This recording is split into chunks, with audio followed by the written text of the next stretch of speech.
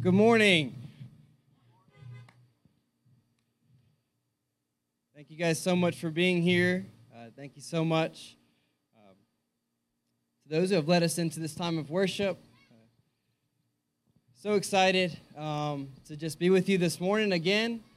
So grateful and want to thank each and every one of you that has that took part in our graduate service last week, and that really just truly made our graduates feel so loved and seen and supported in these uncertain and crazy times. To everyone who helped prepare beforehand, for all the hands that helped with during the service, for all the cards and encouragement and the love and the generosity that was extended to our graduates. Just thank you guys so much for all that you did for them. I would try to name everybody by name, but I would miss somebody, so I'm not going to. But you know who you are, and I've heard it time and time again from our graduates and their families, how appreciative, how loved, how grateful they are for the generosity that was extended to our seniors in high school. And we're just so grateful for that. So I want to thank you for all that you did. And we looked at some verses in Proverbs chapter 3, mainly 5 and 6, to just bring encouragement and hope, guidance to their lives, and as one chapter is ending and a new one is beginning. And when you look at Proverbs, one word that really maybe summarizes or really stands out for that book is wisdom. It is God's wisdom. And wisdom is not some kind of treasure, when we think about it, that is far off and is unattainable. But rather, every day God is calling us through His Word and the Holy Spirit, calling us to a life of wisdom. And so it's my desire that we expand a little bit more on Proverbs chapter 3, because I believe there's great wisdom for us to grasp from verse 1, and we'll see how far we get. The plan is 12, but that's my plan and not God's plan. So we will start in verse 1, but before we do, let us open in prayer before we read God's word. Father God, we pray for the reading of your word. God, we pray for this service, God, to be hidden behind the cross and that we would see you. God, that much would be made of you and less of man. So God, would you speak to us? Would you give us ears to hear your word? God, a heart that is softened to receive your word.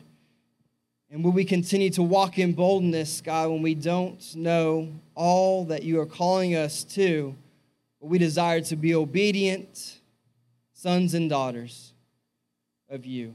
So God, help us to hear from you today. We pray all this in Jesus' name. Amen.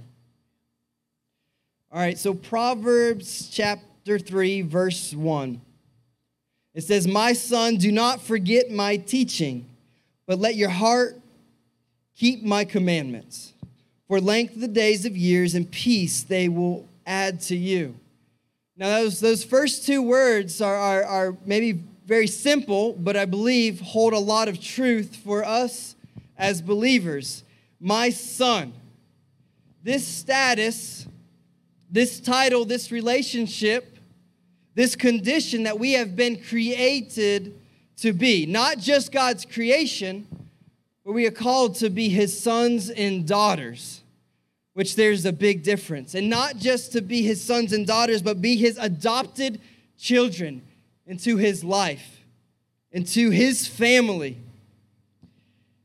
Brought into this condition of sonship with the Father. As Romans chapter 8, it reads, "Now if we are children, then we are heirs, heirs of God and co-heirs with Christ, if we indeed share in His sufferings, in order that we may also share in His glory." Our God is not distant and far off, to where He is ruling on a throne and He's looking down upon us, but He is here, He is intimate, and He has created us for that intimacy, that relationship with God the Father, that God has created us to be in His family, to be co-heirs with Jesus Christ. That just blows my mind. that is more than I can grasp. But we serve a loving and a good Father who has designed that for us and has put eternity into our hearts. And so he says, my son, do not forget my teaching. Now, this is a principle for us to really grasp. And what we see being told to us and being spoken here is that we need to be careful that the Word of God is not crowded out of our lives. That we do not forget God's teachings. Because there are many distractions in this world. Just turn on the news. Just turn on social media. Just talk to your neighbor. Just talk to your own family. There are many distractions that are out there and that are looking to distract us from the Word of God. Now, what it's not saying is that God can ever be forgotten. Or what it's not saying is that God will ever leave us or that he will be too far and too far gone that we cannot obtain him and his truth and his teachings. But rather, it is a principle for the sons and daughters of God, the church, Christians, to be found diligently in the Word of God. And like we said last week, the Word of God is where we find the will of God. The will of God is found in the Word of God. And so we must be diligent to be in the Word of God. We will find ourselves in the will of God if we keep his commands. And that's what that second part of that verse says. But let your heart keep my commands. It's not enough for us to just be in the Word of God. It's not enough for us just to carry the Word of God. It's not enough for us to bring the Word of God with us as we come to church. It's not enough for us to have the Word of God placed beside our bed. It's not enough for the Word of God to be brought into our dorm rooms, to be brought into our schools. It's not enough for the Word of God for us to carry it into our workplaces. But it is the Word of God that we must obey, that we must keep his commandments, that we must be not just hearers of the word, not just readers of the word, but we are commanded and called to be doers of the word. And when we are doers of the word, there's something beautiful that happens. When we start to read the Word of God and to reason with the Word of God and to wonder and ponder on the Word of God, when we pray over the Word of God, that we see the Holy Spirit of God starting to chisel the Word of God on our hearts. That we see the Word of God starting to be manifested in our lives. Because we are applying the Word of God as we try to live it out and live out his commandments. And we pick up back in verse 3, it says, do not love, y'all awake? Just checking. All right. Do not let kindness and truth leave you. Bind them around your neck. Write them on the tablets of your heart so that you will find favor and good repute in the sight of God and man. You see, when we read the Word of God and when we study the Word of God, we are called to keep the Word of God. Do not let it leave you. This picture of cultivating a life where we are constantly taking the weeds out, taking the things of this world, throwing them out, and constantly cultivating this life of truth. This life where we are not living a life of our own, but we're living a life that God has commanded and called us to.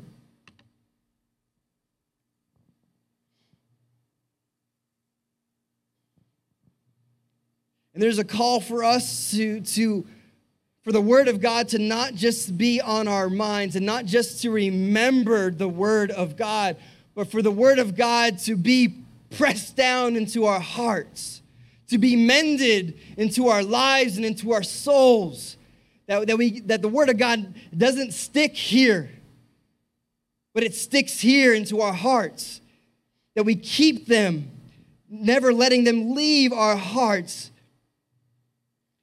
when in that verse where it says, do not let love and kindness leave you, bind them around your neck and write them on a tablet of your heart so they will find favor and good repute in the sight of God.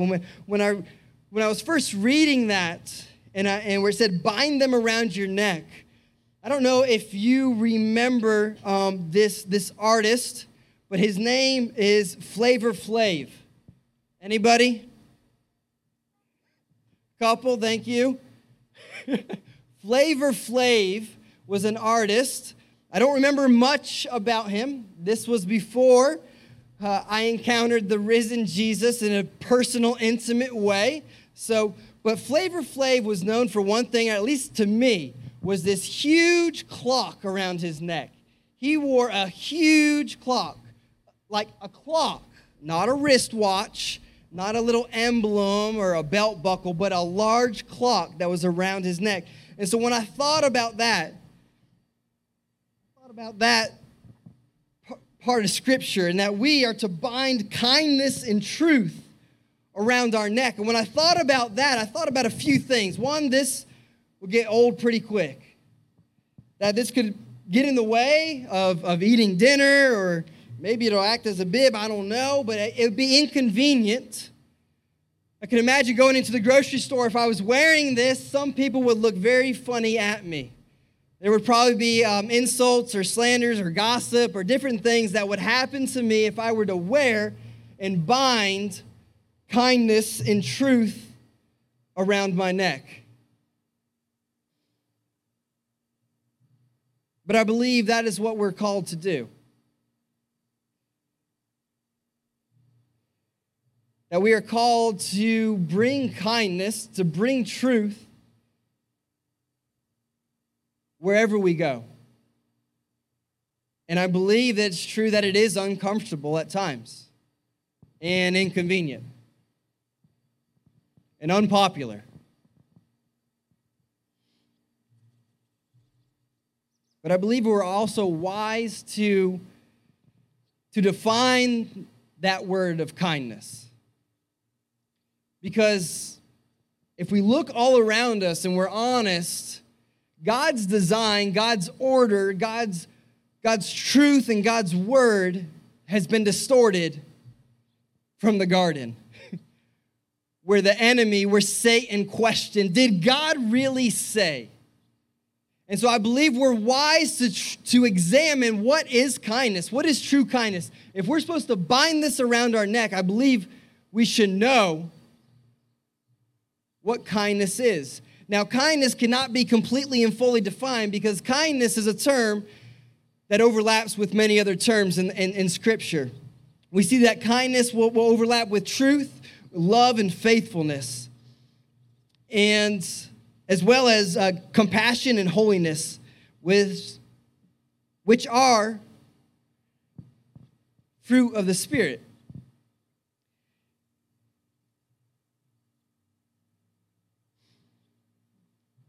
But kindness is an attribute of God. Kindness is a quality that is desirable but not consistently found in you and me.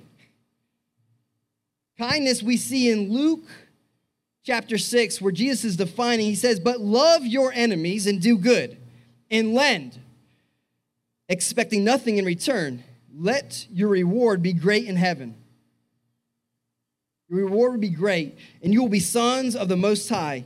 For he himself is kind to ungrateful and evil men. Be merciful, just as your Father is merciful. And we see the kindness of God manifested in the Word of God. Even when his creatures are ungrateful and wicked. We see that God's kindness is intended to lead you and I, to repentance and not into rejection of him. In Romans 2, Paul writes, or do you think lightly of the riches of his kindness and tolerance and patience, not knowing that the kindness of God leads you to repentance? So what is true of kindness according to Scripture, what is true of kindness according to God, what we know is true in general of God and his kindness is also specifically attributed to Jesus Christ, who is gentle and kind. And so for us to get an even deeper or even greater understanding of what kindness is and what kindness looks like, I believe it would be wise to look at the life of Jesus Christ. And when I think of the life of Jesus Christ, there are many opportunities where we can share for today, but I've chosen just a couple for us for today's message. The first one that I believe is great for us to see a true picture of kindness is after Jesus was on the Sermon on the Mount, after he preached to the multitude. In chapter 8 of Matthew, he is descending the mountain. And he is descending a mountain. There's a multitude that gathers around him. And in the multitude, there's one individual. He's a leper. And he makes his way through the crowd to find Jesus, and he asks Jesus for healing. Now, the leper is somebody that nobody wants to associate with. That they were ordered to wear bells and to shout out when they were out and in public, so others would leave their presence and get as far away as they could from the leper. And this leper approaches Jesus and asks for healing. And in the kindness of his heart, he just speaks. No. I believe he could. I believe with all my heart he could speak. He could have spoken in that moment and said, "Be well, be cleansed," and all would have been well for him. But in the kindness and in the gentleness, he gets close to him, so close to where he touches him, and he heals him. Or what about the adulterous woman? The woman caught in the act of adultery, red-handed, guilty. She is guilty of punishment. They found her in the act. They drag her out. They humiliate her and place her in the midst of Jesus and those that were gathered around him. They give their case. She is found guilty. She is guilty. She's deserving of death, Jesus. What should we do? Stones in hand. They're ready to condemn her. In the kindness of his heart, he bends down and he writes in the sand.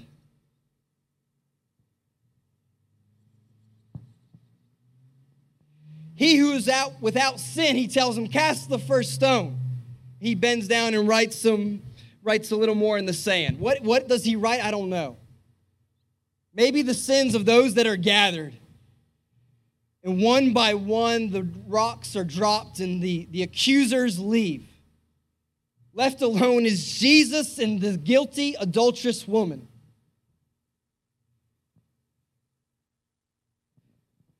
And he looks at her and says, where are your accusers? Where are those that have condemned you? They're gone, Jesus. Go. Leave this life of sin. I do not condemn you either, he says. In the kindness and the gentleness of who Jesus is, his grace and his mercy and his kindness is extended to the guilty. What about at the Last Supper, as he's washing the feet of his disciples? And not just his disciples, but the one who would betray him. That he washes the feet of his betrayer, knowing what he would do. What about as he is being led to the cross?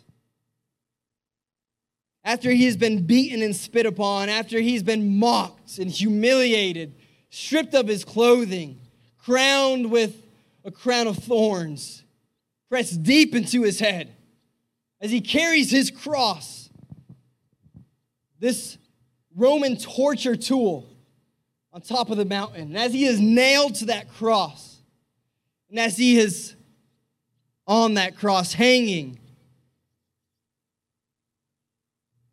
and being insulted by those that are around him, being insulted by the criminal to the side of him. The criminal on his other side says, Father, says, Jesus, remember me. Remember me when you enter paradise. Remember me. Forgive me of my sins. You are innocent. I am guilty. And in the kindness of Jesus Christ, as he is hanging there, as he has already bore our sin, as he's already been beaten beyond recognition, how inconvenient would that be to have a conversation with somebody? How inconvenient would it be to show kindness and love and mercy in those moments? The scripture says that is what true kindness looks like.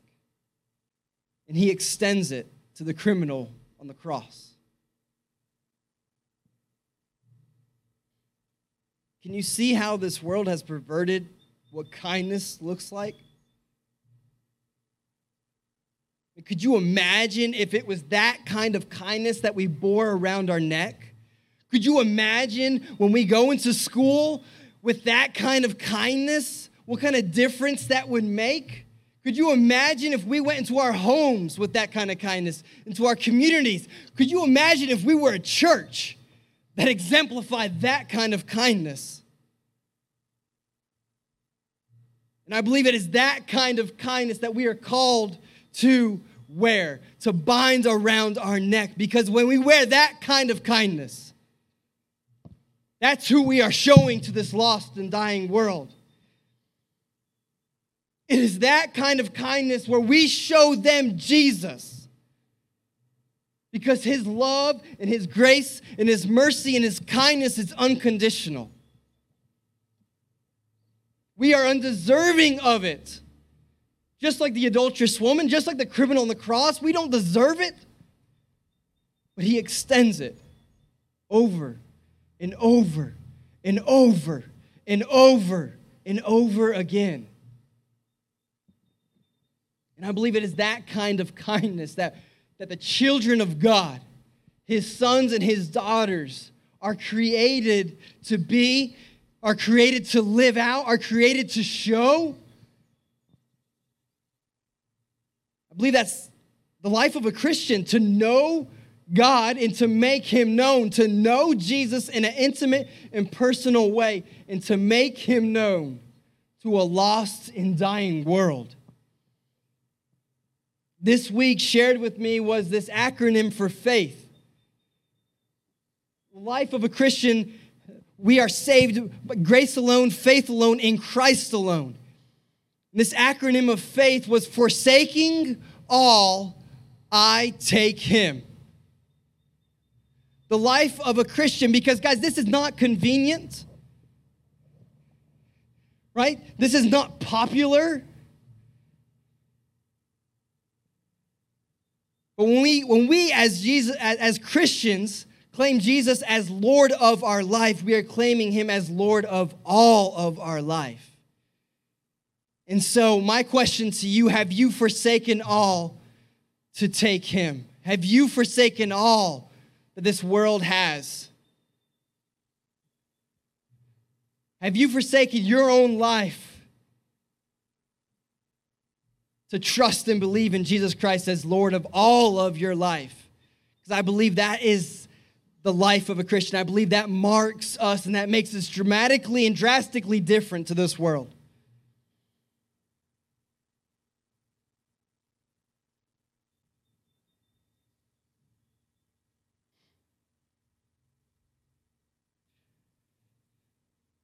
It's not cheap. It's not easy. It's not fun. It's not popular.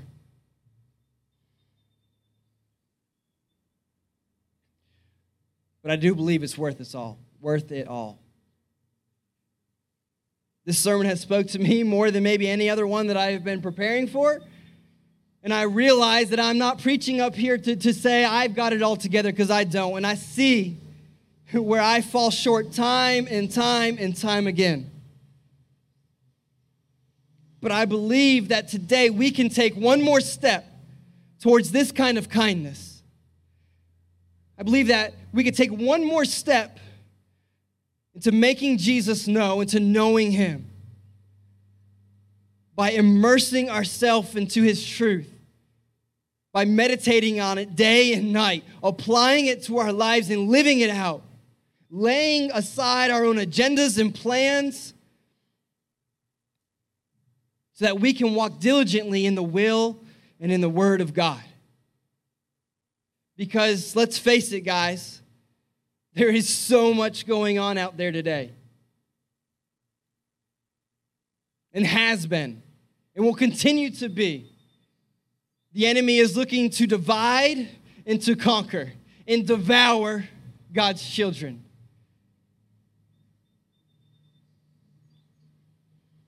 There's a war that is raging out there and has been and will continue until our Savior returns.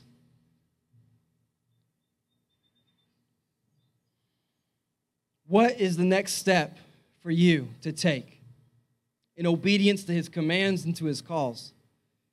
In obedience to making Jesus known and knowing Jesus.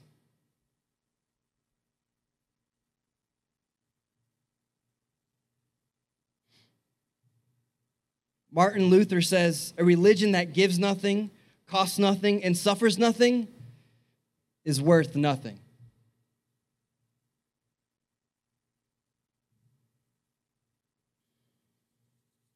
What have we given up? What have we suffered for the cause of Jesus Christ? For the gospel to be pioneered, for the gospel to be made known and taken forth into our communities and to this world? I don't know how much I've suffered.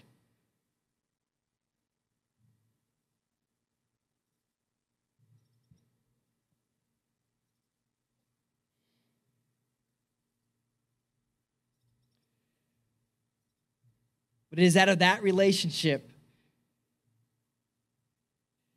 It is out of obedience to Jesus Christ. It is out of knowing God and making him known that in verse 5 and 6 that we can truly trust in him. Where it says in verse 5, trust in the Lord with all your heart and do not lean on your own understanding. In all your ways acknowledge him and he will make your path straight. It is out of that relationship that we can truly trust him. It is out of that relationship that we can, this word trust translated is a picture of us to lie face down in surrenderance to Jesus Christ, to lie face down at the cross of Christ, to lie face down at the throne room of God, of his grace, of his salvation and his gospel, to lay face down there in surrenderance to Jesus. I give you it all. All to you I owe. And we can live a life of obedience and surrenderance to Jesus Christ. And in all of our ways, this picture that for the life of a Christian, we don't have a checklist of spiritual things and material things, and well, this might be family things, and this is social media things, but the life of a Christian, we understand that it is all his. All he has given to us is his. All we owe him all. Because he has given us way more than we deserve. And all is his. And I want to skip down to verses 11 and 12 because I believe it would be beneficial to read these verses in closing. It says, my son, we go back and we see those two simple words, but I believe are too intimate and that change everything, going from just God's creation to God's children. That it is out of that alignment and that relationship with Jesus Christ that makes the difference in all of this. That we must know that we know that we know that Jesus Christ is our Lord and Savior. We must know that we know that we know that we have been changed and transformed by the gospel of Jesus Christ. Because that makes all the difference. It says, my son, do not reject the discipline of the Lord or loathe his reproof. For whom the Lord loves, he reproves, even as a father corrects the son whom he delights. The children, the son that God delights are the ones that he disciplines. The ones that he loves, he disciplines. And like I've been disciplined for these few days of reading and preparing, I feel disciplined. I feel like I've missed the mark in many ways of showing Jesus and kindness to this world. But I'm reminded it is because he loves me that he disciplines me. That no matter how much it hurts, it will never harm me. No matter how much his discipline hurts, it will never harm you. Because it is through the discipline that we become more like Jesus. It is through the discipline that we become more holy, more set apart, more refined, more mature as his children.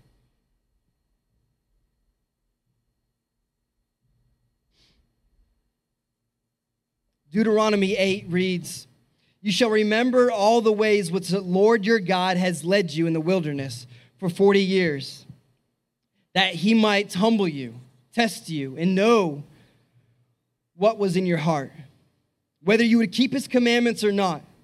He humbled you and let you be hungry, and he fed you with manna which you did not know, nor did your fathers know, that he might make you understand that man does not live by bread alone, but man lives by everything that proceeds out of the mouth of the Lord.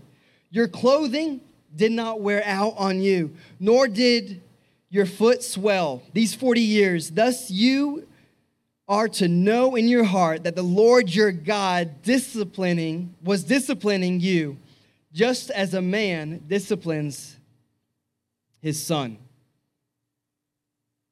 Just as I discipline my child because I love him, because I'm not looking to make to change all his behaviors, but the desire is for heart transformation.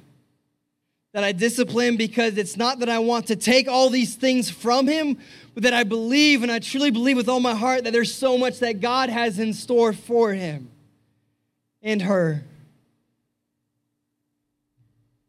And it is that kind of discipline that God the Father looks down at his children and says, I love them. I have so much life for their years. I have so much for them. And so his discipline comes to correct us when we are disobedient. His discipline comes to redirect us when we're heading down a wrong path and to keep us from sin. But his discipline is out of love. Have you experienced the love of the Father? Have you experienced the love of the Savior?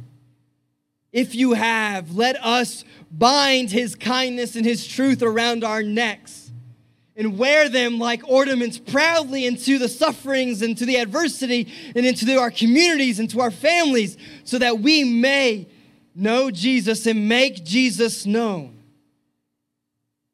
Today, tomorrow, and every other day until he calls us home. And guys, when you find yourself like myself, a little off the path or pretty far off the path, take one step at a time back towards his truth, towards his commands, and towards his promises.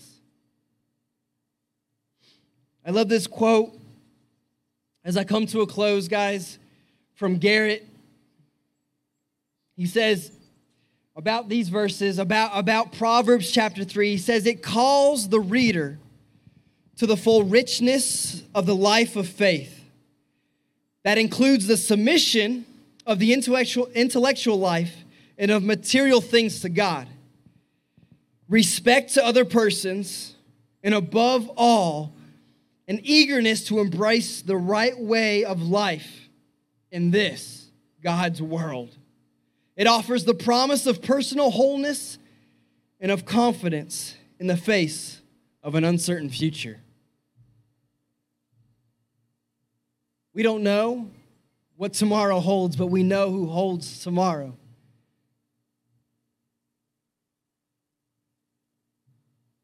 What is your next step?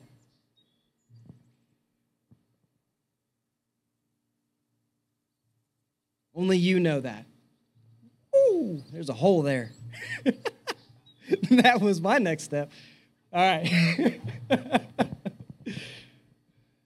Guys, I love you. Thank you so much for joining us this morning. Thank you so much for tuning in online. Thank you so much for being here. If you have responded in any way, please let us know. Please let our church know, let our pastor know how we could be praying for you, how we could come alongside of you. But guys, we love you. We're so grateful for you. I'm going to ask Casey Jennings, one of our deacons, to come and close us in prayer. And I just want to remind you of just a few announcements as he does that. Children's choir is taking a break through the summer. And so it'll resume in September, I do believe. So children's choir, we have our children's message at 6 o'clock tonight. And then our Wednesday night student message is at 6:30 every Wednesday night. But thank you guys. I love you all. God bless.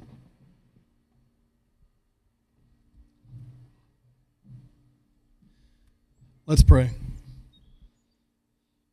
Holy God, we love you. We just thank you, God, for this message you've given us today. We thank you, God, that we have the confidence and we have the comfort knowing that everything that exists, God, is in your hands. God, that you spoke it sovereignly into existence on your own.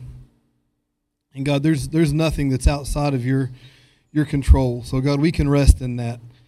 God, we just pray that you'll make us, God, more like Jesus. I pray, God, that you'll make us kind. I ask you, God, to give us the faith we need to fully submit to you, God, to lay down all of our preferences, our fleshly desires, the things of this world that we think we want. God, I just pray that you'll help us to step away from all of that, God, and just focus on you, submit to you, God. I pray, God, you'll help us to love the way you love, to see people the way you see people. And Holy God, I pray as we leave here today that we go out into the world, we go back to work, wherever it is we're going from here, God, and I pray that when people see us, they'll see a reflection of you, and that when they encounter us, they'll know that through us, God, they've encountered you. I just ask you, God, to help us to minister to those who are hurting in the wild and turbulent times we're living in right now, God. I thank you that we know the one rock, that we know the one source of salvation, God, and I pray, God, you'll help us to show that to everyone. Holy God, be with us as we go through this week. We just thank you, God, for who you are. We acknowledge, God, that all good gifts come from you and you alone. Thank you for each person that's here this afternoon, this morning. I just pray, God, that everyone who heard this message this morning, God, will walk away differently with a changed heart. God, we love you and we thank you for all things. In Jesus' name I pray. Amen.